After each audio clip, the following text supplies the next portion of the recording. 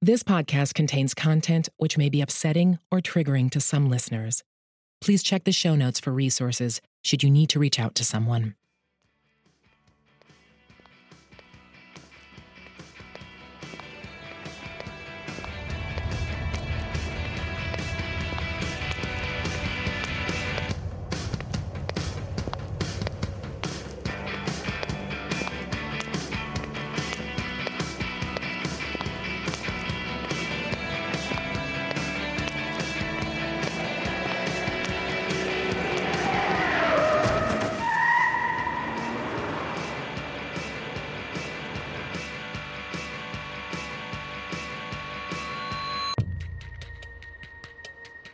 I think that they kept moving because he kept committing crimes. Now, these are what we call midnight moves, where you go to his work the next day and he's not there, she's not in school, no one knows what happened, he just disappeared the night before. He forced her to move frequently, breaking off relationships. Now, we know that Sharon had at least 3 children, and the only one that she kept was Michael.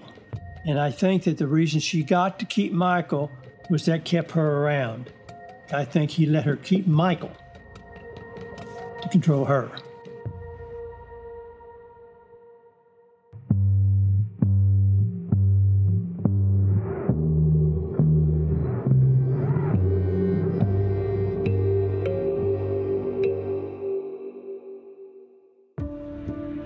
At the end of episode 2 of Girl in the Picture, Warren Marshall and a heavily pregnant Sharon left Tampa. Everyone thought they were just taking a trip until their trailer exploded and the police, suspecting arson, came looking for them. Something else had happened too. Police discovered Warren's boat, with holes drilled in it at the bottom of Tampa Bay. When he tried to claim the insurance, a warrant was issued for his arrest. 1,200 miles away from Tampa, in Tulsa, Oklahoma, the owner of a club called Passions put an ad in the local newspaper looking for adult dancers. Passions was a far cry from the glamour of Mons Venus, with a $3 cover charge and a loophole that allowed customers to bring their own beer inside. Karen, a 19-year-old waitress who lived in Tulsa at the time, answered the ad and began working at the club. The first real friend she made was another new dancer named Tanya. With Passion's rule that all women had to work a minimum of 5 nights a week, Karen and Tanya spent most nights in between dances, planning how they would sneak out to bar hop without Tanya's husband Clarence finding out. Karen had no idea that who she had just met was really Warren and Sharon Marshall, living under new names. And she didn't know that Tanya wasn't really Clarence's wife. She was his daughter, Sharon. Here's Karen talking about that time. I met Tanya at Passions in the fall of 1989. Both 19. And we clicked because we were the babies. We just happened to hit it right off the bat. Yeah, she was nice to everybody. She was married to Clarence, and they had a little boy. As they got to know each other, Karen knew Tanya and Clarence weren't happy in their marriage. They never held hands. They never really stood beside each other. Clarence wouldn't let us go out with the baby at all. We could go out together, but we couldn't take the baby with us. And that's why I kind of understood why she dated other people. Tanya had met a boy that made her feel happy, unlike Clarence. His name was Kevin, and he wanted to help her escape her controlling husband. I'd come in and I'd see bruises. Like all down her legs, her head, on her arms. I mean, there was times it was bad, like really bad. Finally, she started to admit he did it.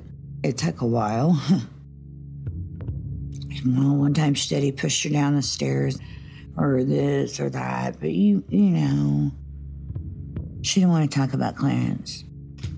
I just knew there was something wrong because some of the things he would say sometimes just didn't make sense. Clarence told Karen he was a reserve police officer and he was close friends with the local sheriff. The thing was, Karen had never seen Clarence in any uniform. I didn't know what he was capable of until I got the phone call. It was April 1990 when the Passions manager asked Karen to come into his office. Clarence was on the phone. He was calling from Oklahoma City. They told me that Tanya was at this hospital and there was an accident.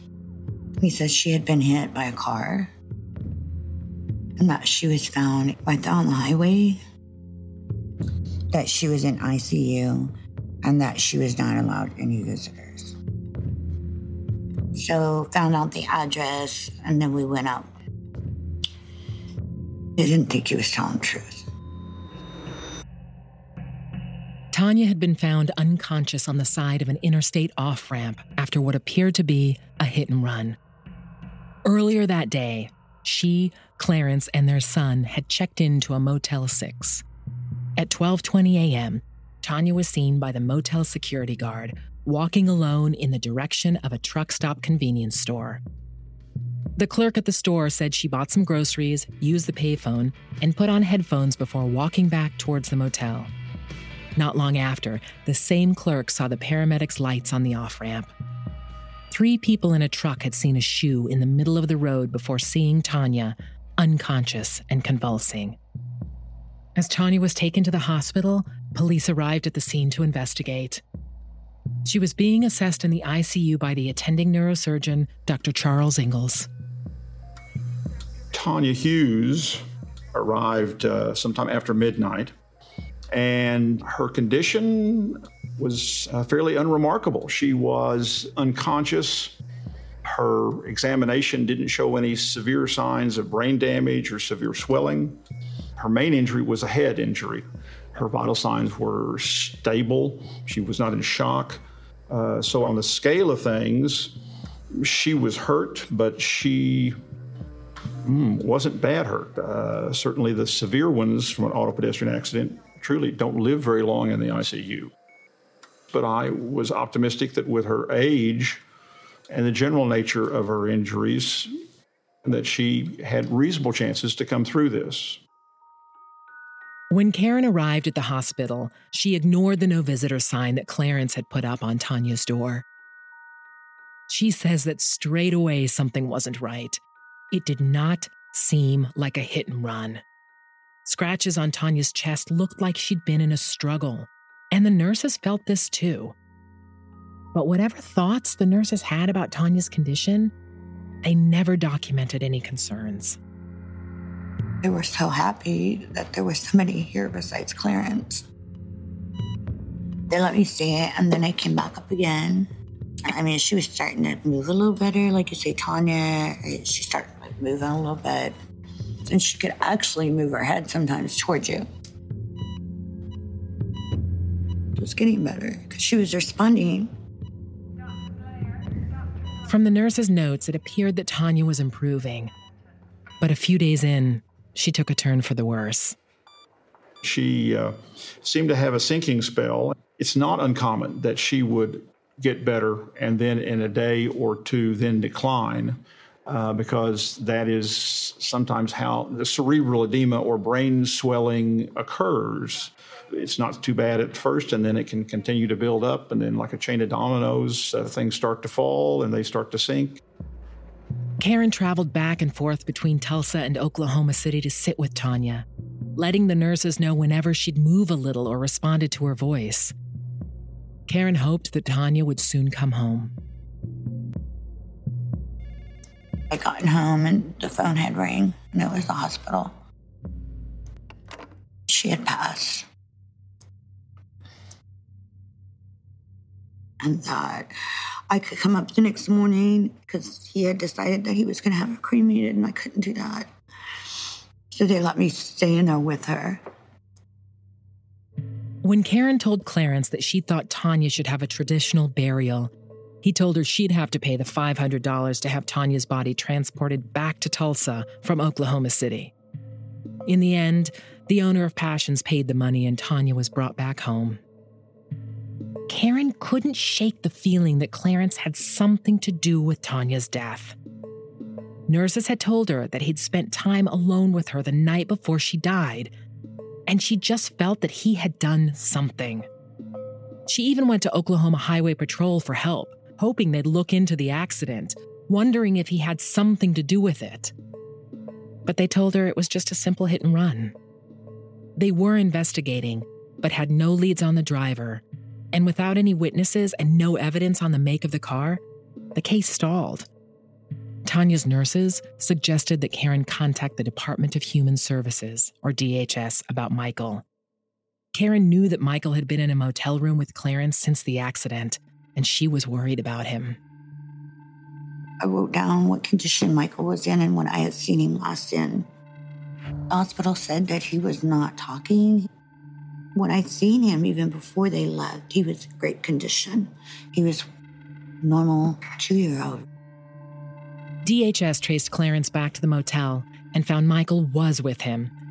Clarence said he was struggling to cope since Tanya had died and asked if Michael could be placed into temporary foster care while he sorted out his affairs.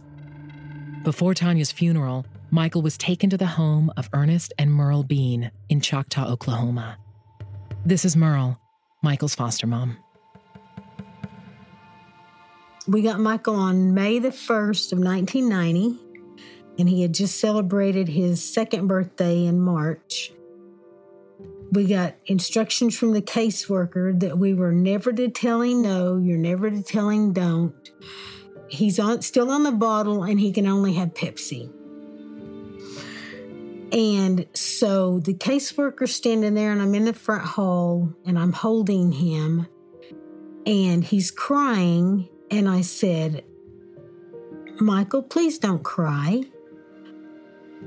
We were kind of in the dark about everything that was going on, and so I would notice that he would get upset and that he would just go in the hall and start banging his head. And so I would, go and intervene, and he didn't talk yet. He had the sensory things, like getting your hands dirty or getting your clothes dirty. I mean, he couldn't stand it. The very first night, I took him off the Pepsi and just gave him a cup with milk in it. And he started to settle. And by the end of that week, he's a different kid. I was glad that Michael was safe. That was the most important thing, that he was safe. I was young. I couldn't have tucked him in. At that time, I didn't think I could protect him. Karen says she knew Tanya wanted to leave Clarence. She was finding the courage to take Michael and go. But she was just stuck. She couldn't put Michael's life in danger if Clarence was to come after them. You couldn't convince her. She wouldn't leave at all. I think she wanted to really do it. She was scared. She couldn't leave him. She made it clear 100 times. I can't leave. He'll find me. I knew too much. Tanya came and told me that Clarence had taken a life insurance policy out on her. It was right before she died, like a few months before she died. She was terrified. She didn't know what was next. That's what scared her. She was only 20 years old. And on top of that, he didn't have a life insurance policy. She didn't find one for him.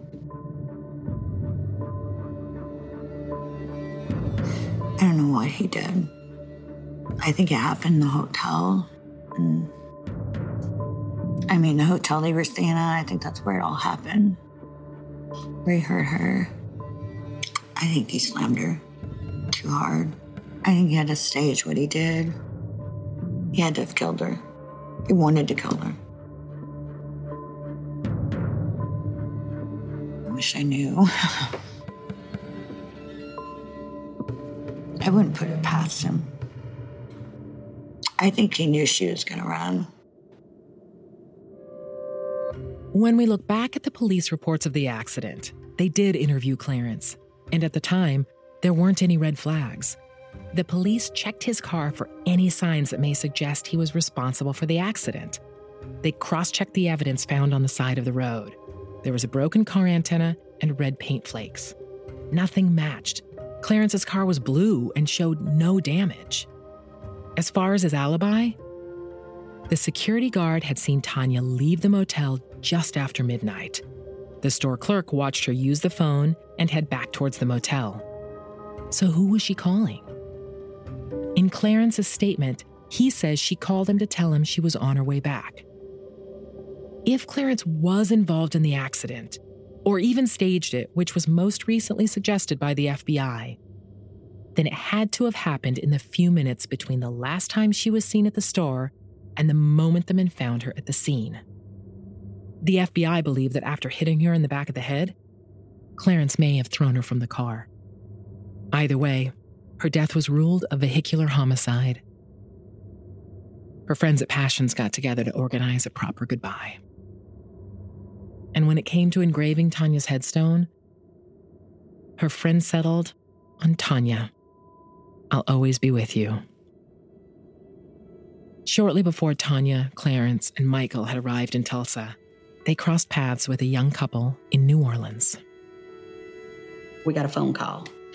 A couple had walked into an attorney's office not far from our house. The girl that worked there called me and said, "You want a baby? Lady's due in 9 weeks." So we said yes. We wanted to adopt, definitely.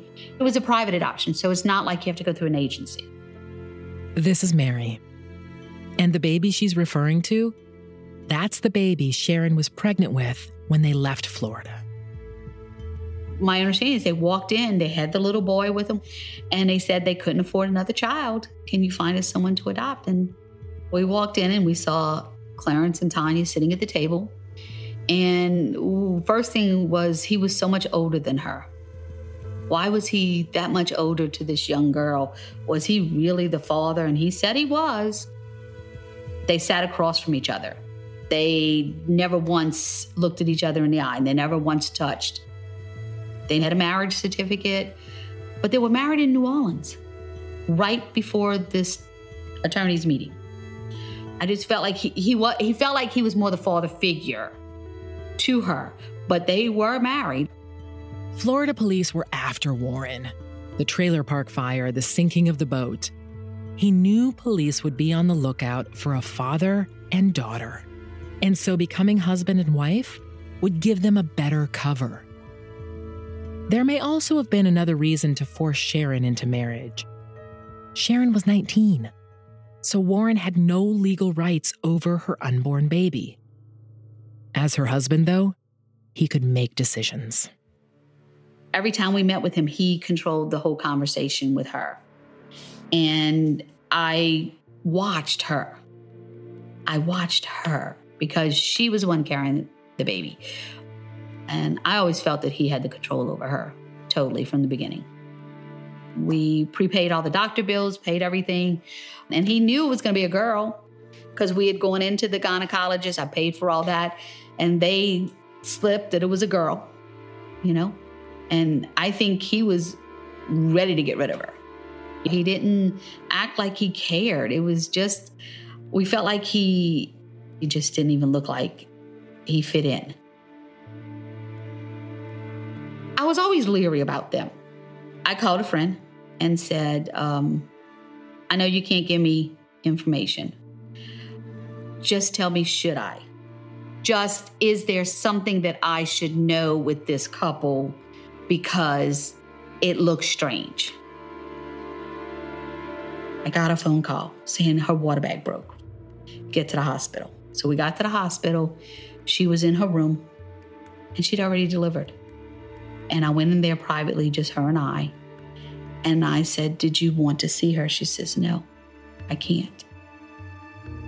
And I told her that day that the day comes, you just have to reach out to me. And she said, I can't do it. But I think she was just too afraid. And Michael was everything to her. And I think back on this day, like, why couldn't she have told me more that day? Why couldn't she have said, I need help? It's things like that that you think back on. Why, when we were alone and we had the opportunity, did you not say, help me? Here was a young woman of 19 who had just married her abusive father. A man who had been sexually exploiting her since she was a child. It had taken her years to open up to her friends about some of her abuse. The idea that after giving birth, she might confide in a stranger who's about to adopt her baby. It seems impossible that Sharon would have asked for help. That was a Friday night. She was born. Saturday we went there. They were gone. Sunday we took her home from the hospital. And it said baby Hughes on the birth certificate. It didn't even have her name. Sharon hadn't just lost her name and identity when she became Tanya. That spark that everyone spoke about during her teenage years. It's as though when she became Tanya, it burned out. And by marrying her and moving her to Tulsa, yet another city where she knew no one, Clarence took back some of that control he'd lost when she became an adult. And the more control he had over her, the less control she had over her own life and relationships. She was sharing less with people and was perhaps even more careful of what she told others. She just didn't share herself with Karen like she did with Heather or Jenny. But it was Karen who would be there for her at the end. I had her body transferred and he agreed on the funeral, but I'd never given him $500 he wanted. They set up the funeral, which we did it all in white and blue, her favorite colors. It was really nice. And everything was great. And then here he comes with the security guards. Oh my God. After 63 people signed the guest book at Tanya's funeral, Clarence arrived with 2 police officers who would come with him as friends. At the time, he lived next door to the local sheriff, and he'd even joined the Fraternal Order of Police, usually reserved for actual police officers. Full of bravado, Clarence stood up at the funeral and insisted on giving a eulogy. It kept going on and on. It felt like forever, but yeah, probably about 15-minute speech where you just don't even listen to him. He dyed his hair, and it was just all dyed down his back and everything, and it was all down his neck.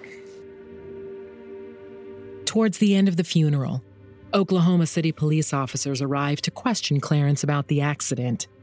It had come to their attention that Clarence and Tanya may not have been who they claimed to be. When the owner of Passions wanted to let Tanya's family know about her death, he went through her job application. He found that she was born Tanya Tadlock and that she was from Alabama. He tracked down her mother, who, after hearing about Tanya's death, told him that there must be some kind of mistake. Her daughter, Tanya Tadlock, had died as a baby 20 years earlier. Tanya's friends had no idea who they were burying.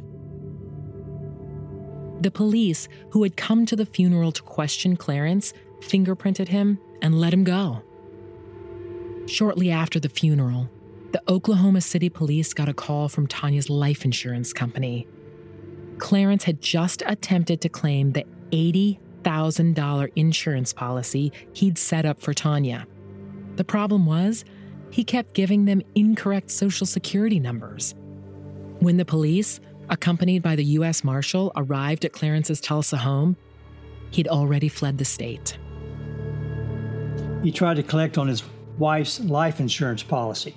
That's Special Agent Joe Fitzpatrick, who was with the FBI's Oklahoma office. The Social Security number he used was wrong. By this time, a lot of agencies were involved. The Tulsa and Oklahoma Police Departments, the U.S. Marshal, the Alabama Bureau of Investigation, and even the Secret Service. They discovered that Warren and Sharon had become Clarence and Tanya shortly before the adoption with Mary in New Orleans. At the cemetery in Alabama, they found the gravesite of the real Tanya Tadlock, who had died as a baby. And in the same cemetery, the grave of the real Clarence Hughes, names stolen to match their approximate ages. We found that Clarence Hughes' real name was Franklin Delano Floyd. He'd been released out of prison to a halfway house in 1972. Then in 1973, he attacks a female. He was arrested, posted bail, but he was on the run ever since that time and a fugitive for almost 2 decades. Franklin Floyd. That was his real name. Escaped bail and for 20 years having lived under who knows how many aliases. When police began to read his file, Floyd literally ceased to exist in 1973. I'm sure that he committed other crimes, but we don't know what they were or where they were. In going through Floyd's past, we had more questions about the boy's mother, Tanya. We didn't know where she came from, what her true identity was, or any of her history. Fitzpatrick didn't yet know about Sharon Marshall, or that Floyd, who had posed under so many aliases, was her father. Authorities were still working on the assumption that Tanya, whoever she was Floyd's wife. When DHS was notified of Clarence being Floyd and him being on the run, they terminated his parental status. 4 months after Tanya's funeral, he was arrested in Augusta, Georgia, and imprisoned on the 1973 attempted kidnapping charge. From prison, he was granted visits with Michael while in foster care, but these were terminated when the DNA test proved that he was not Michael's biological father. Michael's real father was Sharon's ex-boyfriend, Greg, who she had left behind in Arizona before arriving in Florida. Greg didn't even know that Sharon had been pregnant until after her death. Floyd called him out of the blue and asked if he would take Michael. Greg agreed, but he never heard from Floyd again. Franklin Floyd was very irate, and that's when the case kind of broke wide open. He would spend the next few years fighting in court that he was as good as Michael's father, hoping that he'd regain custody once he got out.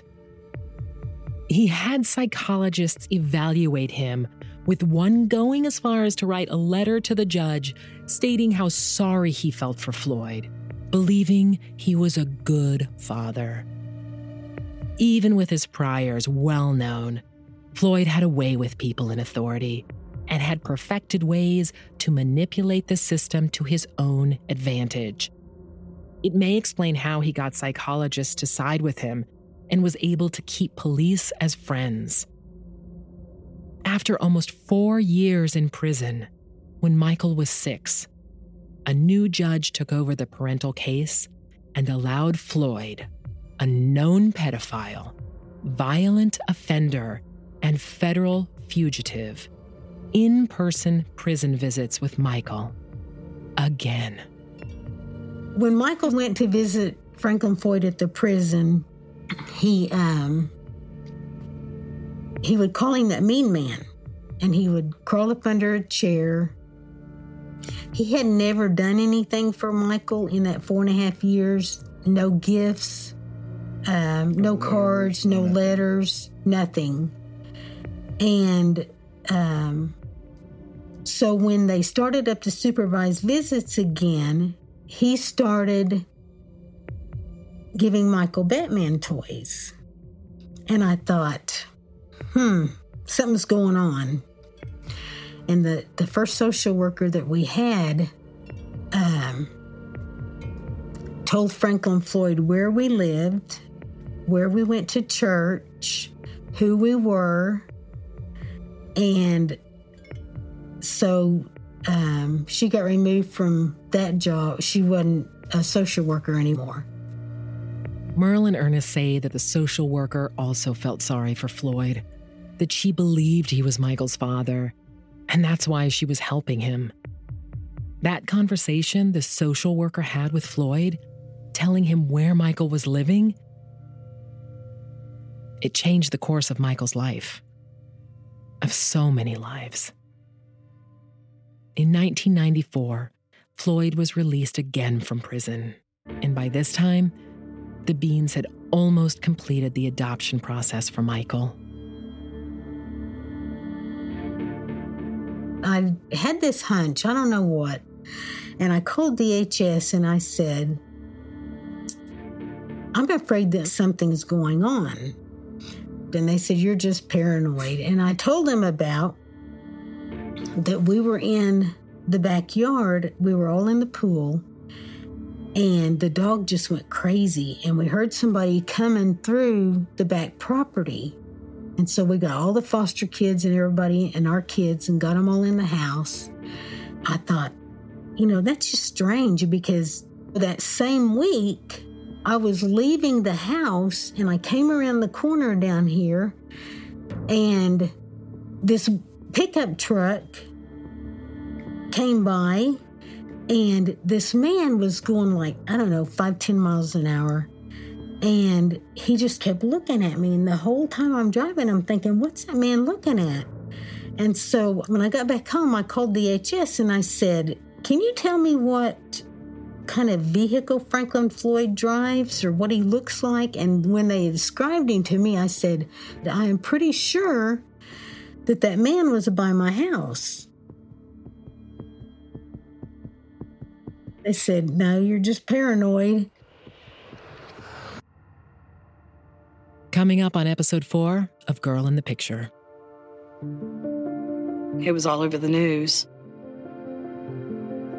The man had been tied to a tree in the woods, handcuffed, duct taped. No one had seen the boy. We had no clue who the victim was. What else can we learn from this individual that's going to help identify them? We looked at the photograph. The resemblance was overwhelming. My best friend was dead. She's dead, and she's not Sharon. He had a pattern of kidnapping children. I just really have a feeling that something's going to happen.